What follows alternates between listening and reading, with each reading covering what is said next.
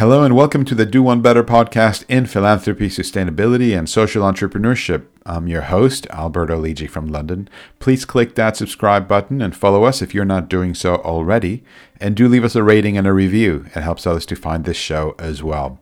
Today we are looking at the education system in Britain, and we're asking whether private schools should be allowed to operate as registered charities. Some do and some don't.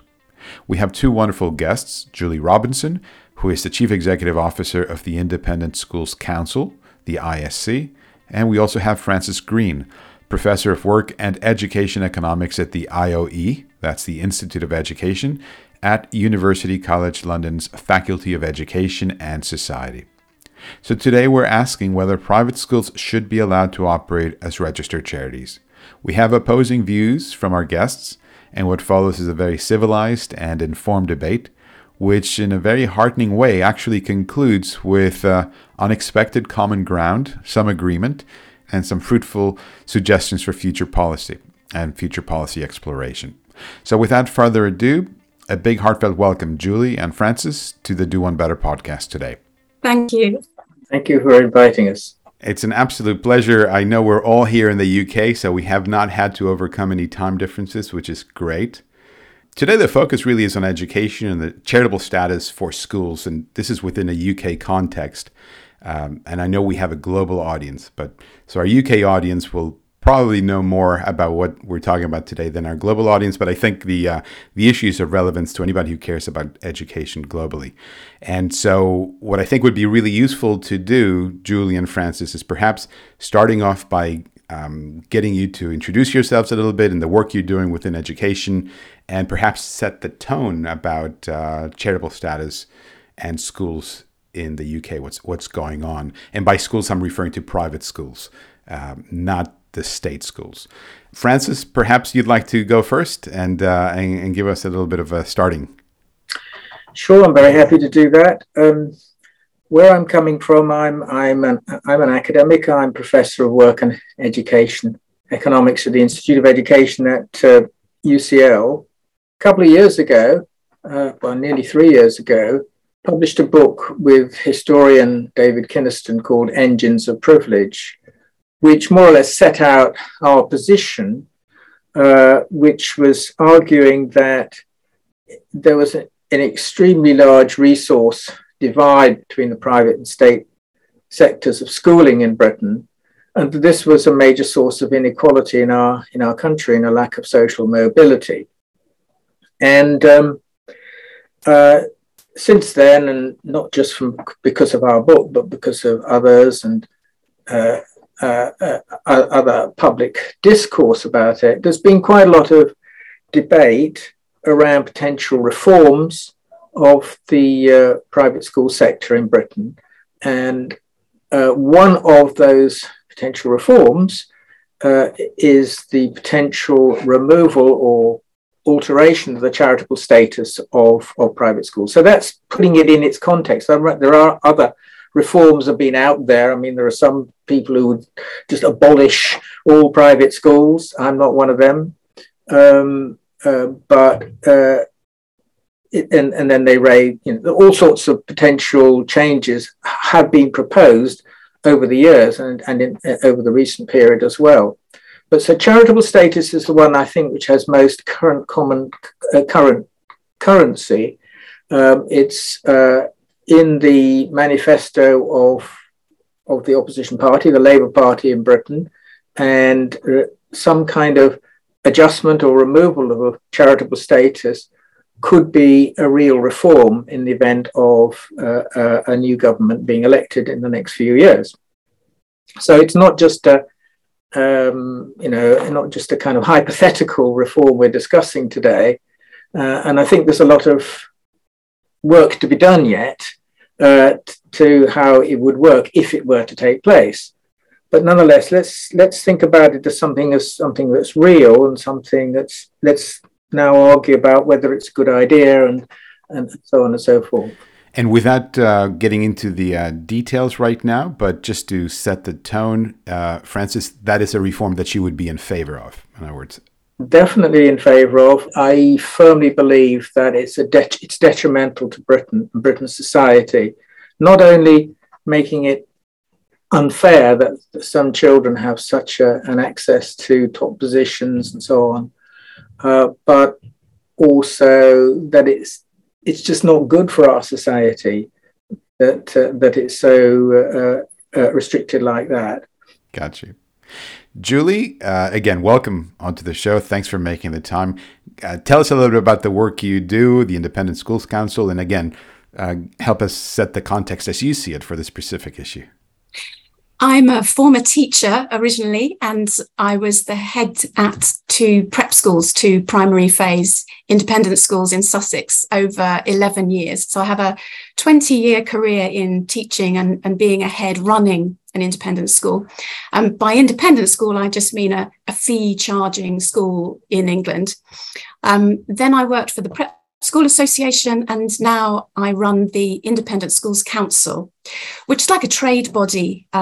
So I represent the various associations who have as their members around 1,400 independent schools educating 600,000 pupils across the UK. So we represent their interests, and we work in three main areas: policy and public affairs, media and communications, and research and data analysis. So we're representing the sector. It won't surprise your listeners to hear that we are not in favour of changes to charitable status for independent schools. In fact, what we're talking about there is schools which are run by a charitable foundation, and that's not all independent schools. Nationally, it's about half. It's the majority of the schools in membership of our associations, but it's not all of them. So not all schools have the benefits of charitable status, but education is recognised by law in the UK as a charitable purpose. So I think where Francis and I do agree is that we want all children to thrive and to have great educational opportunities. But where we might diverge a little bit is that I feel that the way to achieve that is to ensure that the country can operate a healthy and diverse system, which includes the support for independent schools, so that they can provide increased capacity and specialism across the system. And that includes bursary assistance, which is fee remission, fee discounts, and partnership work with state schools. And we feel that any policy that increases taxes on independent schools will make that overall purpose harder. So at the moment in England, we have a joint understanding with the government, which commits ISC and the DFE, the Department for Education, to encourage partnership working between state schools and independent schools. Although in Scotland, there's been a recent decision to remove mandatory business rates relief. So that's 80% discount of business rates relief for independent schools up there.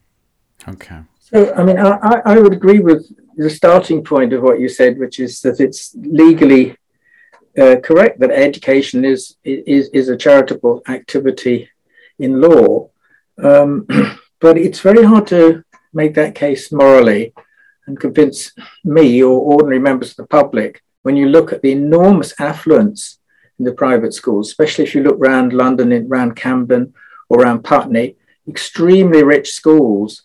They're not all charities, as Julie says. Only half of them are charities. But to call something like that a charity, giving money to an institution like that for the rich, just seems weird. So I don't think there's the contest about, at the moment, education is a charitable activity. The question is, how would you reform that? It's not given that education would always be legally a charitable activity. And my view is that these bursaries that Julie talks about, and I think the evidence backs me up, is that they're just simply not large enough and not extensive enough to be making any difference. That, despite the best will of some head teachers, particularly amongst secondary schools, the attendance at the schools, the social composition at the schools remains extremely socially exclusive. And that's what, I've been studying the data on this for for years and years and years. And that's what the data shows. That, okay, sometimes the bursaries have increased. They got a little bit more focused on low income households than they were in the past, but they're simply not large enough. And particularly for prep schools, where donations are much more difficult to come by. The prep schools, I should explain, are the primary stage private schools or independent schools in Britain. They don't have much in the way of alumni who are going to make big donations to them to enable bursaries. So in practice, it's the extent to which bursaries are and could be extended to make the schools more open to a more general public is seriously limited. And basically, it's a socially exclusive institution, independent education. And I should say that the fees in Britain are as high as anywhere in the world. So, thank you. So, Julie, on those points, and feel free to throw in additional points if you want, on the morality of it, yes, legally perhaps, yes, but many people might not view some of these schools as charity, and many people would view some of these schools as very far from it, very elite, affluent. And indeed, there is a lot of conversations within schools about bringing in diversity, rolling out scholarships, hardship funds, and so forth. But again, is that enough? And so on those 2 points that Francis raised, if you want to give us your view on those, and then again, feel free to throw in additional views that you might have on other things as well. Yes, so I really value the chance to come back on, yes, the morality, then the nature of a typical independent school, and then the bursaries point where there is some agreement too. So on the morality of charity for the rich, you might say, I think that needs to be offset against the morality of the rich receiving a free state subsidized education instead of paying for their own, which in turn then subsidizes the state. So the hundreds and thousands of pupils in our sector who would qualify for a free state place at £5,000 to £6,000 per year plus on costs, they're saving the government, they're saving the Treasury over £3.5 billion a year through their existence. And I don't think we should assume that all wealthy people are in some way immoral for sort of paying for doing the best they can for their children and making those choices if they can in other ways, as well as through education, coaching, opportunities for their children. So I would like to give the example of one of the big wealthy London schools Francis mentioned. So Latimer Upper in West London. There's a school, it is a wealthy, big school. It does have a strong sort of wealthy cohort of parents. They're at the moment raising 44 million for a fund, an endowment fund, so that they can ensure that in the sixth form, half the pupils are on full bursaries, and across the school, it's at least a quarter of the pupils, because they want to ensure that broader diversity. And I absolutely agree. It's in no school's interests to serve just one segment of society. It's much better for all children in all schools to be able to mix with all kinds of children and to have that experience. But on what's a typical school, Latimer is not a typical school, because there are under 100 independent schools across our membership have more than 1,000 pupils. So the majority of the schools we're talking about here are not the big schools. You may be able to name one or two independent schools in England. They are not typical. They're like the big multinational companies of our sector. The typical school is a few hundred pupils. It's probably primary phase. It's in the countryside. It's already at the moment struggling with pensions, employer contributions to pensions costs. It's struggling with utilities costs rising, inflation rising. And that's much more like the school I ran, the prep school in Sussex that I ran, where we had tiny surpluses if we were lucky.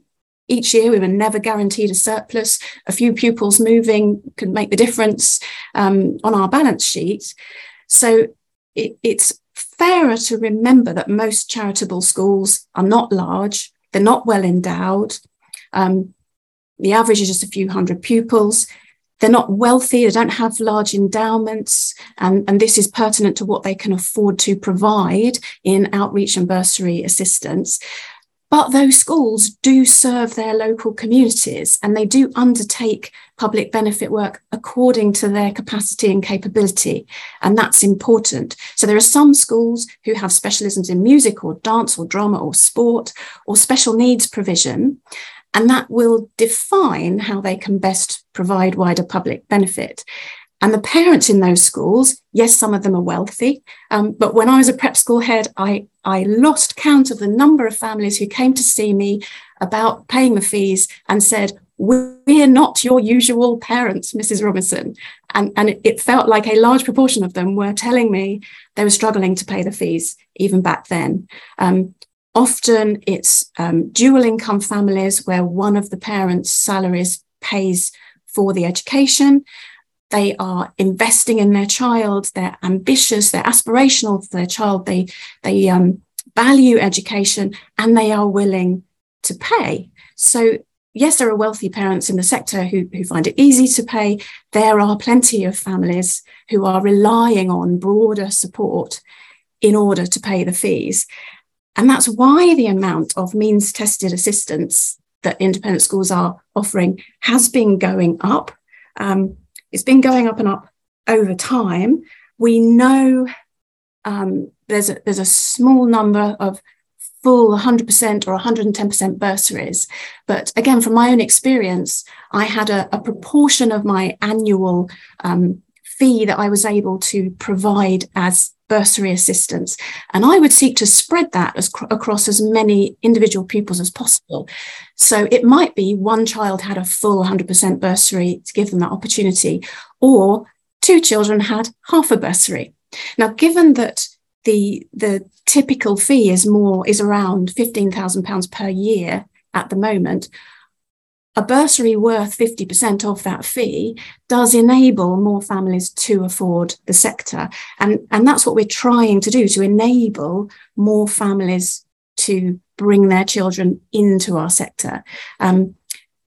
Not just in bursary support, but in broader outreach, some people call it partnership work. There is a commitment to developing what schools can offer.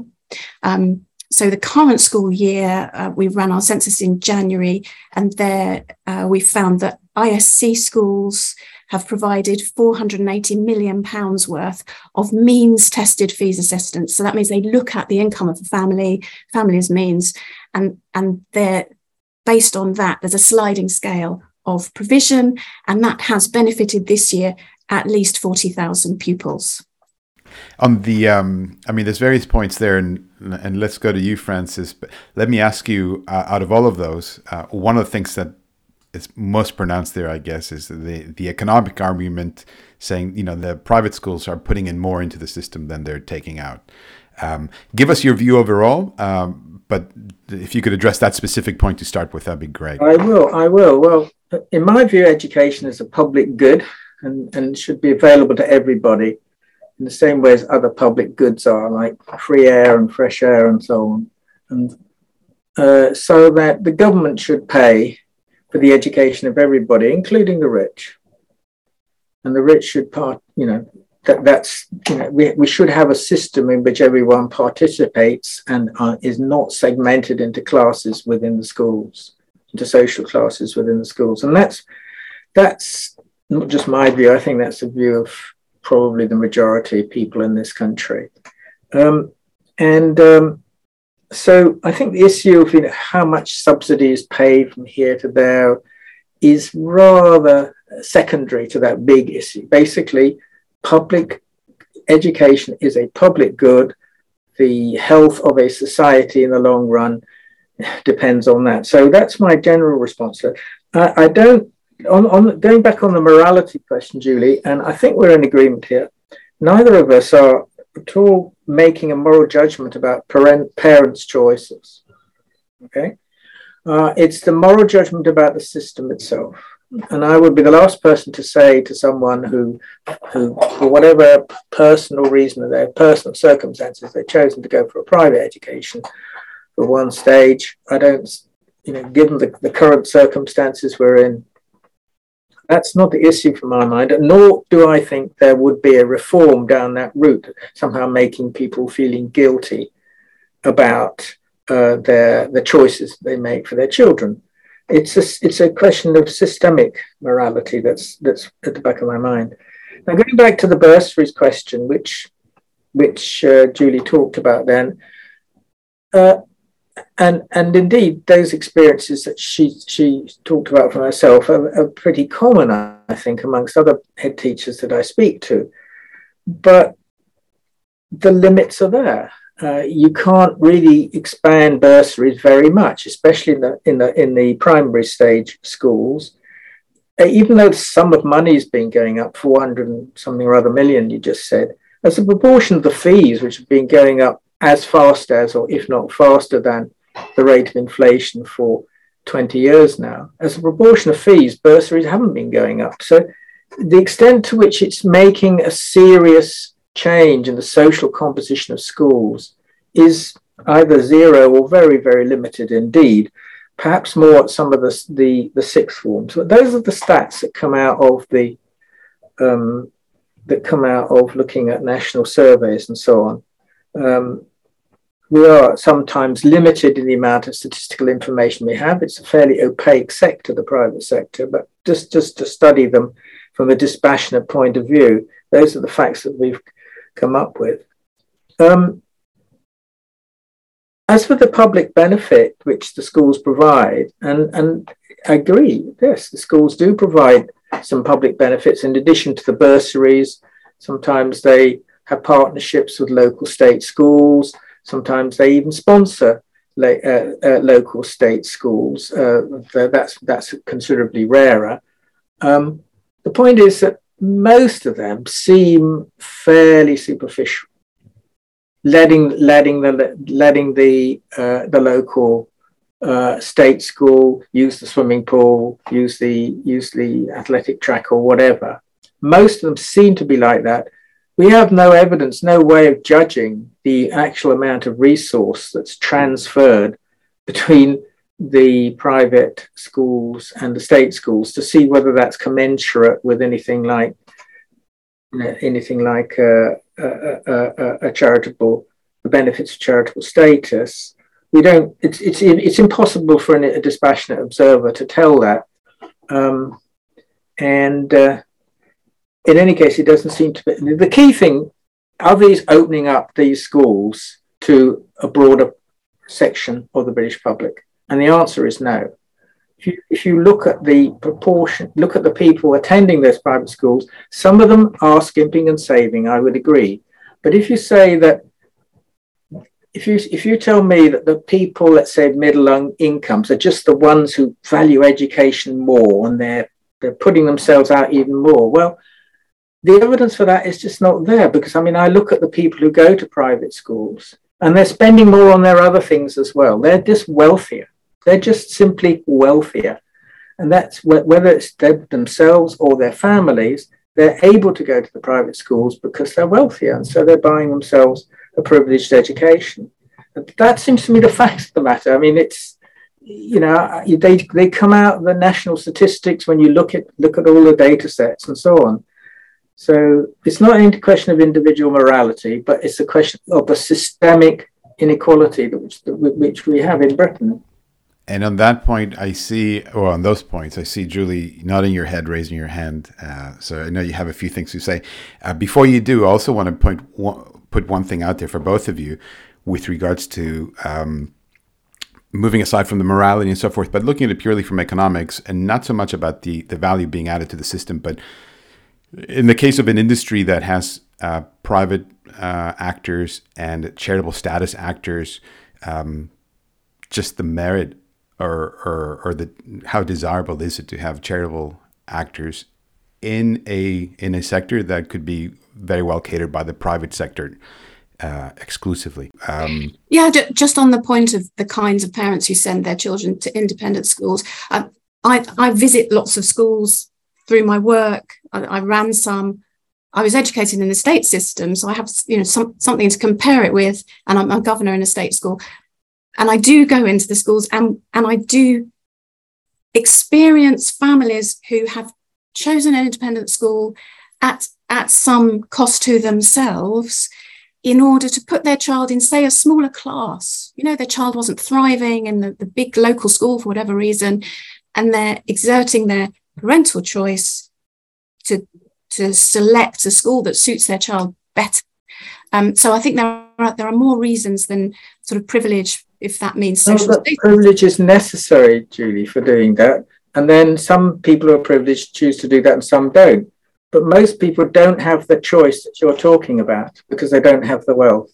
But I think if a system seeks to take away the ability for parents to choose to spend their money how they wish, including on their children, whether that's fees for nursery school, other school, coaching, clubs, visits to museums, I think you need that freedom. But I did want to come back to the public benefit point. It's a really, really good point. So we know that not all independent schools are run by charities. Those who are run by charities are regulated by the Charity Commission. They must send in an annual report of their public benefit.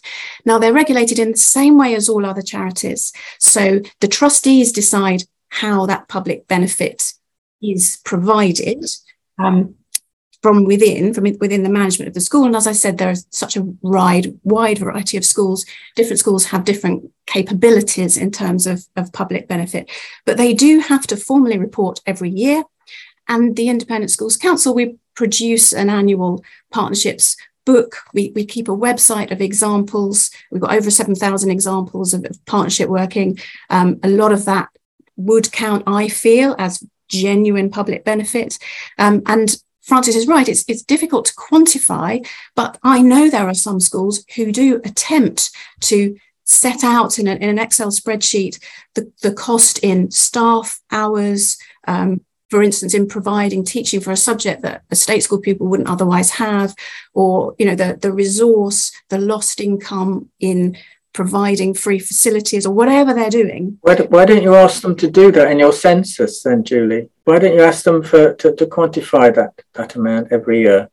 We encourage schools to quantify it, but we don't own these schools, so we'd encourage them to demonstrate against the benefits they feel they're receiving, how much they're giving.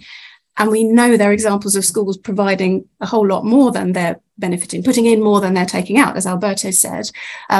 We're not an inspectorate, we're not the Charity Commission, but certainly we do encourage it. And I'd love to have clear data on that.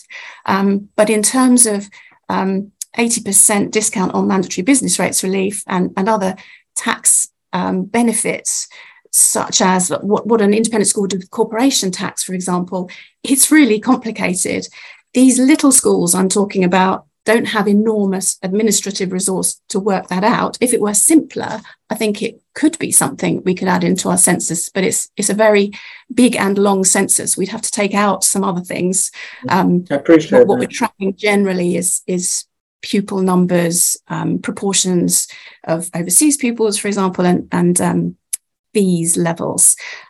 So at the moment, you're right, it's hard to quantify. I think we'd all love to be able to quantify it.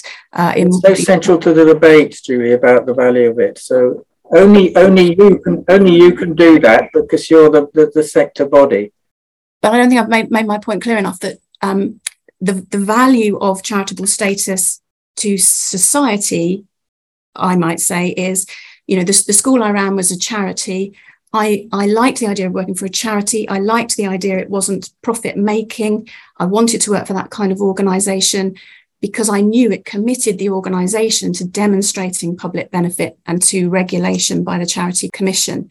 And if a school didn't have charitable status, there wouldn't be that check.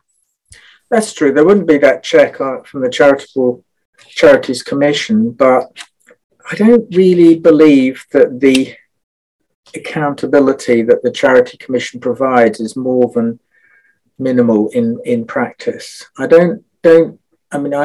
suspect that the majority of independent schools, when reporting on their public benefit, go beyond what they actually need to do. And, there's this, when you look at the accounts, they state all the wonderful things that they're doing. I've not heard in recent years of any school being upbraided by the Charity Commission. You're not providing enough public benefit, or I don't believe you're providing the public benefit you claim it to be. I don't think there's anything like the extent of oversight that you're stating, and so that if they weren't charities, say from the removal of charitable status in a new law, I don't think there will be much lost in terms of that. And also let it be stated that as it stands, the law is such that there is a requirement to provide some minimal level of public benefit in some form or another, which the school itself decides. But it's pretty vague there. There's no statement about the actual level of minimum public benefit. So, at the moment, the requirement is not great, but the requirement is there, and that's why the schools comply. They write in their public accounts about the public benefit they're providing, and so on and so forth. If they've got a bursary, they'll state, and so on and so forth. But the accountability is minimal, and the requirement is low. Let me go back to the earlier point that I wanted to explore as well with both of you. And so, putting aside how much public benefit there is or there isn't and so forth, you're both, possibly to different degrees, but you both find it acceptable that you'd have private schools within our universe. Neither one of you is saying, okay, we should remove private schools from the conversation. The issue of whether some of these should have and benefit from charitable status is a key point. I remember doing some research a few years back into the provision of teaching English as a second language, a sector that has both for-profit actors and also charitable status. And at the time, it was a market that was oversupplied. There was excess capacity, and you had charitable status actors in this space competing with private ventures. And then somebody said, well, isn't that crowding out private business? Like, why should you have, in an oversupplied market, why should you have a charitable status actors? Is there a view on that sort of angle? In other words, purely the economic business context, and whether there's merit in saying, look, charitable status, it's not an issue of morality, this or that, but it's simply, why not have the whole thing as a private space? Yeah, I mean, I can speak about it as someone from within the sector, who found myself leading a school that had a charitable status. It was run by a charity. For most schools, it's not something that they sort of choose. So my school, my second headship school, was a charity because the owner, there was a proprietor who owned the site and decided to run a school, he and his wife. This is how lots of prep schools come to be.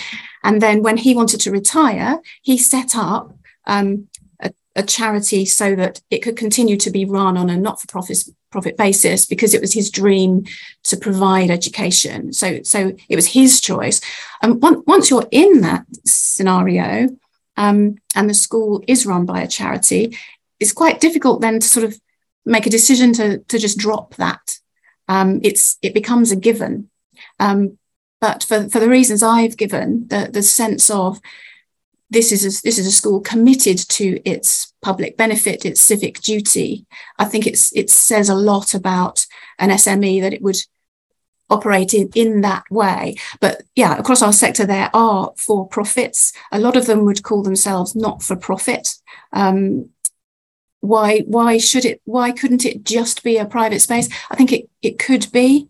I tend to think that people have a sense that education, because it's about our precious children and their future, is something that sort of carries with it some form of sort of, why are we even talking about morality? There's some sort of ethical right to do the best for children. So I think there's a feeling that even if a school didn't have benefits in terms of sort of tax benefits for being a charity, it might still like the idea of remaining in that status. I don't know that I've expressed that at all well. I would give Francis a chance to think about the system. I would agree on that point that you know, if you have private schools, but they're not charities, they're still delivering education for the society, in this case Britain, and there needs to be oversight and regulation of those schools. And but I think the question of why do some schools choose to have charitable status and why some schools don't, I suspect might be to do with the paraphernalia of having to register with the Charities Commission and report on public benefit every year or something like that, and the costs involved in that. It's not clear to me why that happens. Listen. I'm a co-founder of a new think tank called the Private Education Policy Forum, and what we're interested in is some kind of reform of the system which would open up the schools, so that that's the key thing, to opening up the schools so that it's no longer socially exclusive. So whether it was done through this route or that route is less material than the actual objective, which is to make those schools, many of which are good schools, more open, so that they're no longer socially exclusive. And so that's the charitable status thing, to my mind, is more symbolic than anything else. I mean, it's just one level, it's just absurd to think that Eton is a charity. I know it does charitable works and has lots of bursaries, but to think that if you give money to Eton, it should be the same as giving money to a food bank or something like that, legally stated. It's just, there's a certain absurdity there, and the abolishing of charitable status has a big symbolic value, I think. But, and there's a big but, on the economic side, coming back to it, and I think this is what you wanted us to come back to, Alberto, I don't think it would be particularly revolutionary change if charitable status were successfully abolished, say, in the next 5 years. I don't believe it'd suddenly change. If that was all that happened, that would change the look of the British schooling system to someone in the outside world. There would be fewer independent schools. There would be fewer private schools, but not that many fewer. Best estimates we have, and these are actual estimates from economists at the Institute of Fiscal Studies, would suggest that the numbers in private schools would reduce by, let's say 30,000 pupils. Well, that's not very many compared to 500,000 who are actually in private schools. So, I mean, I know head teachers, and you might want to disagree with me, will say that it's a lot more. And the Scottish private school heads screamed when they lost their small business rate subsidies. But the evidence just doesn't back that up. I mean, they'll say, oh, well, my parents tell me they'll go elsewhere, etc., etc. But we haven't seen it, and we have to use the best statistics that's available, I'm afraid. Mm-hmm. Julie, I can see you're eager to jump Itching to come in. Yeah, so yes, Eton is a charitable foundation. It's treated in the same way as other charities. You know, a charity like, say, Oxfam runs a commercial arm. That seems perfectly acceptable to the public. Please visit Eton, Francis, and see all the amazing things they're doing. It's such a long list of public benefit activities. I have visited Eton. Good. Well, talk to them. Change my mind. Good. But, you know, the effect of charity reform would not open up schools, because it would damage those more accessible schools. You know, I was talking about the smaller ones who are genuinely, demonstrably struggling at the moment with costs. So the damage would be done to those smaller, more accessible schools, reducing demand overall and making the system increasingly elitist because the bigger, more wealthy schools would survive and the smaller, more accessible schools would not. And that's sort of the opposite of what we want to achieve socially in terms of opening up opportunity and increasing the good that our sector can do. So what would open up schools and what would help independent schools to afford more bursarial assistance would be some kind of joint funding, some kind of voucher system where perhaps some of the local authority funding for children could pass through those children into places in independent schools. And that's the kind of policy that would help the system. Increasing taxes on, in particular, the small, more typical independent schools who would then suffer isn't going to revolutionize the system. But what would open up more places for more children of all backgrounds would be some support with funding of those bursaries. And we do see that in something called Royal Springboard Foundation, where local authorities wish to place into usually boarding provision, but we're trying to broaden it to day places as well, children on the edge of care or children who are fostered, to give them places in independent schools. Those independent schools have to provide not only the place, but the pastoral care, and Springboard is the broker of matching the child with the right school. The independent school provides a third or more of that cost, and the local authority provides some more, and then other sponsors provide more. So it's sort of crowd-funded places in independent schools, and that is quite a revolutionary policy. So I get not the feeling, but I hear both of you saying you're both in agreement in terms of wishing to open up the system, wishing to make it more accessible, more diverse. And Francis, you mentioned the issue of whether charitable status, yes or no, more symbolic, but the actual objective, the thrust of where you want to get to is that opening up. And I think both of you are nodding quite robustly in agreement. Francis, what about some of the issues or suggestions that Julie's bringing up in terms of alternatives to this? Yeah, I'll come to that in just literally very short time. But on whether the removing charitable status just makes schools more elite, more exclusive, you're actually right that they would. There's a kind of a balance. There will be slightly smaller private sector. This is the best estimate we have. Slightly smaller private sector, which is good in terms of getting an overall balance in the system. But the remaining schools will be slightly more exclusive in terms of price. And so there's a kind of a balance there. And there are other arguments for and against removing charitable status. So that's on the economics of it, if you see what I mean. But now coming to the opening up, I'm all for opening up, and I'm all for spending state funding to do so. But there has to be under the state's control, or the public control, social control, whether it's through local authorities or some other body.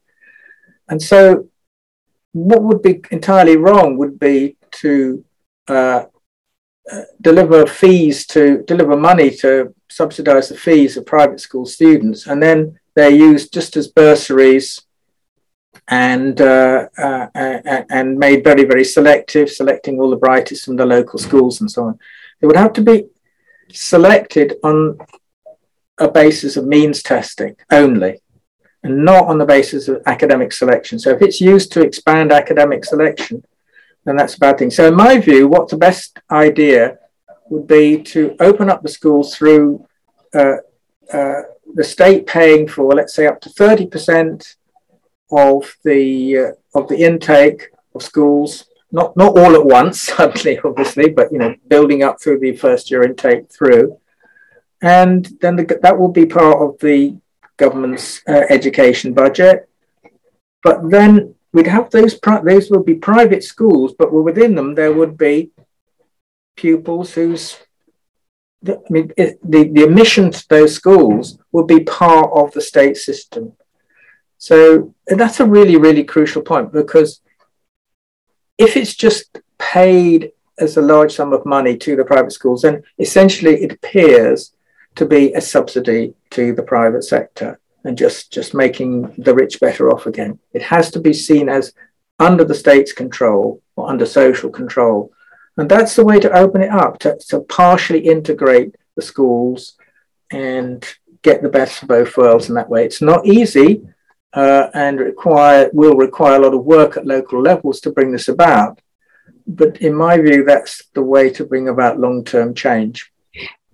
Yes, so it's current government policy not to support children in independent schools, even if they are on full bursaries. So these might be children who face disadvantage and they've been given a place in an independent school.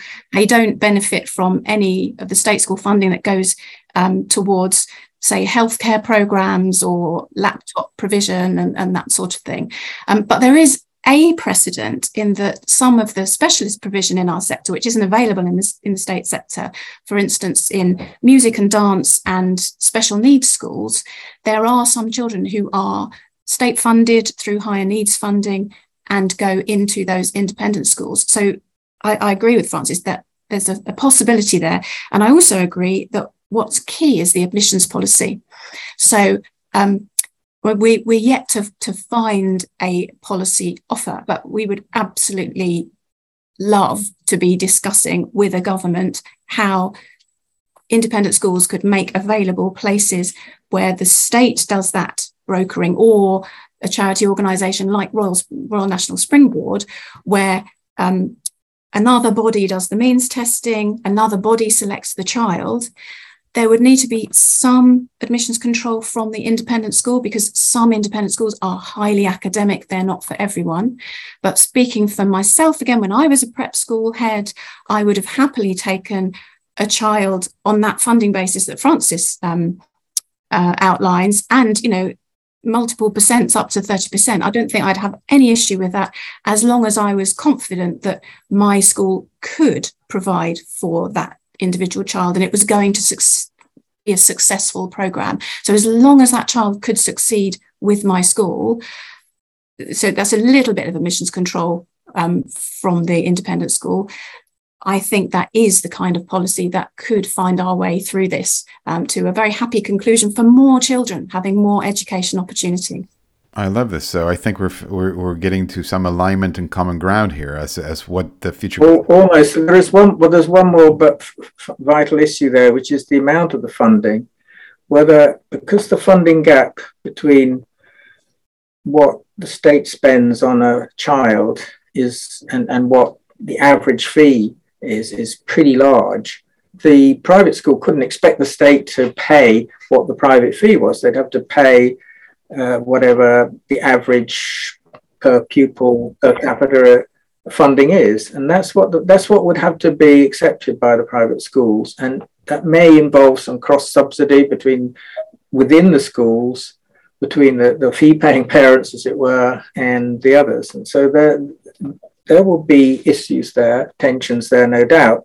But it seems to me that what you're saying is quite encouraging, Julie, that maybe this is something we should be talking about for the future. Absolutely. I mean, the funding gap is cause for concern. I think not least because state per capita funding has not kept up with the state schools' needs for their pupils. And the independent funding does come from the pockets of the parents. But yeah, I mean, we had been thinking, Francis is aware of this, we've been thinking about the possibility of a scheme where exactly that, the local authority per capita funding follows the child into an independent school, and the independent school has to find a way of making up the rest. That might hold back numbers, because again, some schools have more capacity than others in bursary funding, but perhaps it would attract more corporate funding and sponsorship also. So, ultimately, I know that the independent sector doesn't want to be seen as some sort of separate private element that isn't connected with the rest of the world. It's important to us that we are part of the broader educational landscape, doing our bit, joining together, and both saving and giving as much as we can towards the greater good. Great. So I'm really actually quite heartened. I love the fact that we start off from a point of being diametrically opposed on things and really optimistic that, there is common ground there to be explored. And I love seeing both of your faces nodding affirmatively when the other was talking, which I have to say I wasn't expecting. But it's really, really great. And hopefully it's food for thought as well for people who are listening, who are involved in education policy, both here and in the UK and elsewhere. Now, we are really out of time. And so I always conclude by asking my guests for a key takeaway. And I'll do that now. But before I do that, also, I know that we live in a world that's always being described recently as being very polarized. And you are both an example of how maybe it's not as polarized as we might think if we actually sit down and have a civilized conversation. And so perhaps before you give me your key takeaway, maybe Julie and Francis, if you were speaking to, quote unquote, the opposing camp, as it were, what is it that you want to tell them? Well, I'd like to get away from these sort of binary distinctions between private and state and wealthy and not, and accept that we're all on some form of sort of spectrum or continuum across society. There are lots of different types of schools. I mean, something we haven't touched on today is that academy schools, which are 45% of the state sector, they have exempt charitable status. So they don't pay business rates either. So I'd rather this was not about finding points of difference, but as we found today, finding a common thread so that we can ultimately serve children and all children and their educational opportunities by coming together as a diverse education sector, but one sector, different types of schools, different specialisms, all bringing what we can to the table and working out how most equitably to share all those opportunities across a society which inevitably has some more well-off and less well-off. And I think that is a joint aim in education that, for me as a teacher, I became a teacher because I wanted to teach children. I didn't specify children whose parents earned a certain amount or not, boarding or day, just want to help children to sort of make the world a better place. And I think that's where we should be focusing the argument. How can we improve things from where we are now? Well, my takeaway is simply this, that we live in a country where we have one of the most segmented and divided education systems in the advanced economic world, and that we just have no choice. We have to find a way forward to open up our education system. Education is so basic to society, and I do urge everyone involved to continue this debate. We tried to open it up to the Private Education Policy Forum, and we need to find a way forward. I think this is not a case of something which would be nice to have. I think this is a necessary ingredient of any fundamental reform of our education system for a fair society in Britain. Well, look, thank you both so very much for joining me and joining us today on the Do One Better podcast. I know that we struggled with diaries for a long time, but we persevered, and here we are, and we have a final product that I think is wonderful. So thank you both very much. It's been wonderful. Thank you. Thank you very much. Bye. Perfect. And that's a wrap. Thanks very much for joining. As always, you've been listening to a really wonderful debate with Julie Robinson, Chief Executive Officer of the Independent Schools Council, and Francis Green, Professor of Work and Education Economics at the IOE at UCL's Faculty of Education and Society. Please click that subscribe button and follow us if you're not doing so already. And do leave us a rating and a review. It helps others to find the show as well. For information about this episode and nearly 200 other interviews and case studies with remarkable leaders in philanthropy, sustainability, and social entrepreneurship, just visit our website at lidji.org. That's lidji.org. I very much enjoyed producing today's show. It wasn't easy to get the guests on the show. Schedules were challenging, but I think the debate that ensued was really fruitful, and it was very heartening to see how there is common ground and future areas that could prove very fruitful for policy exploration. Thanks so much for joining, and I'll catch you next week.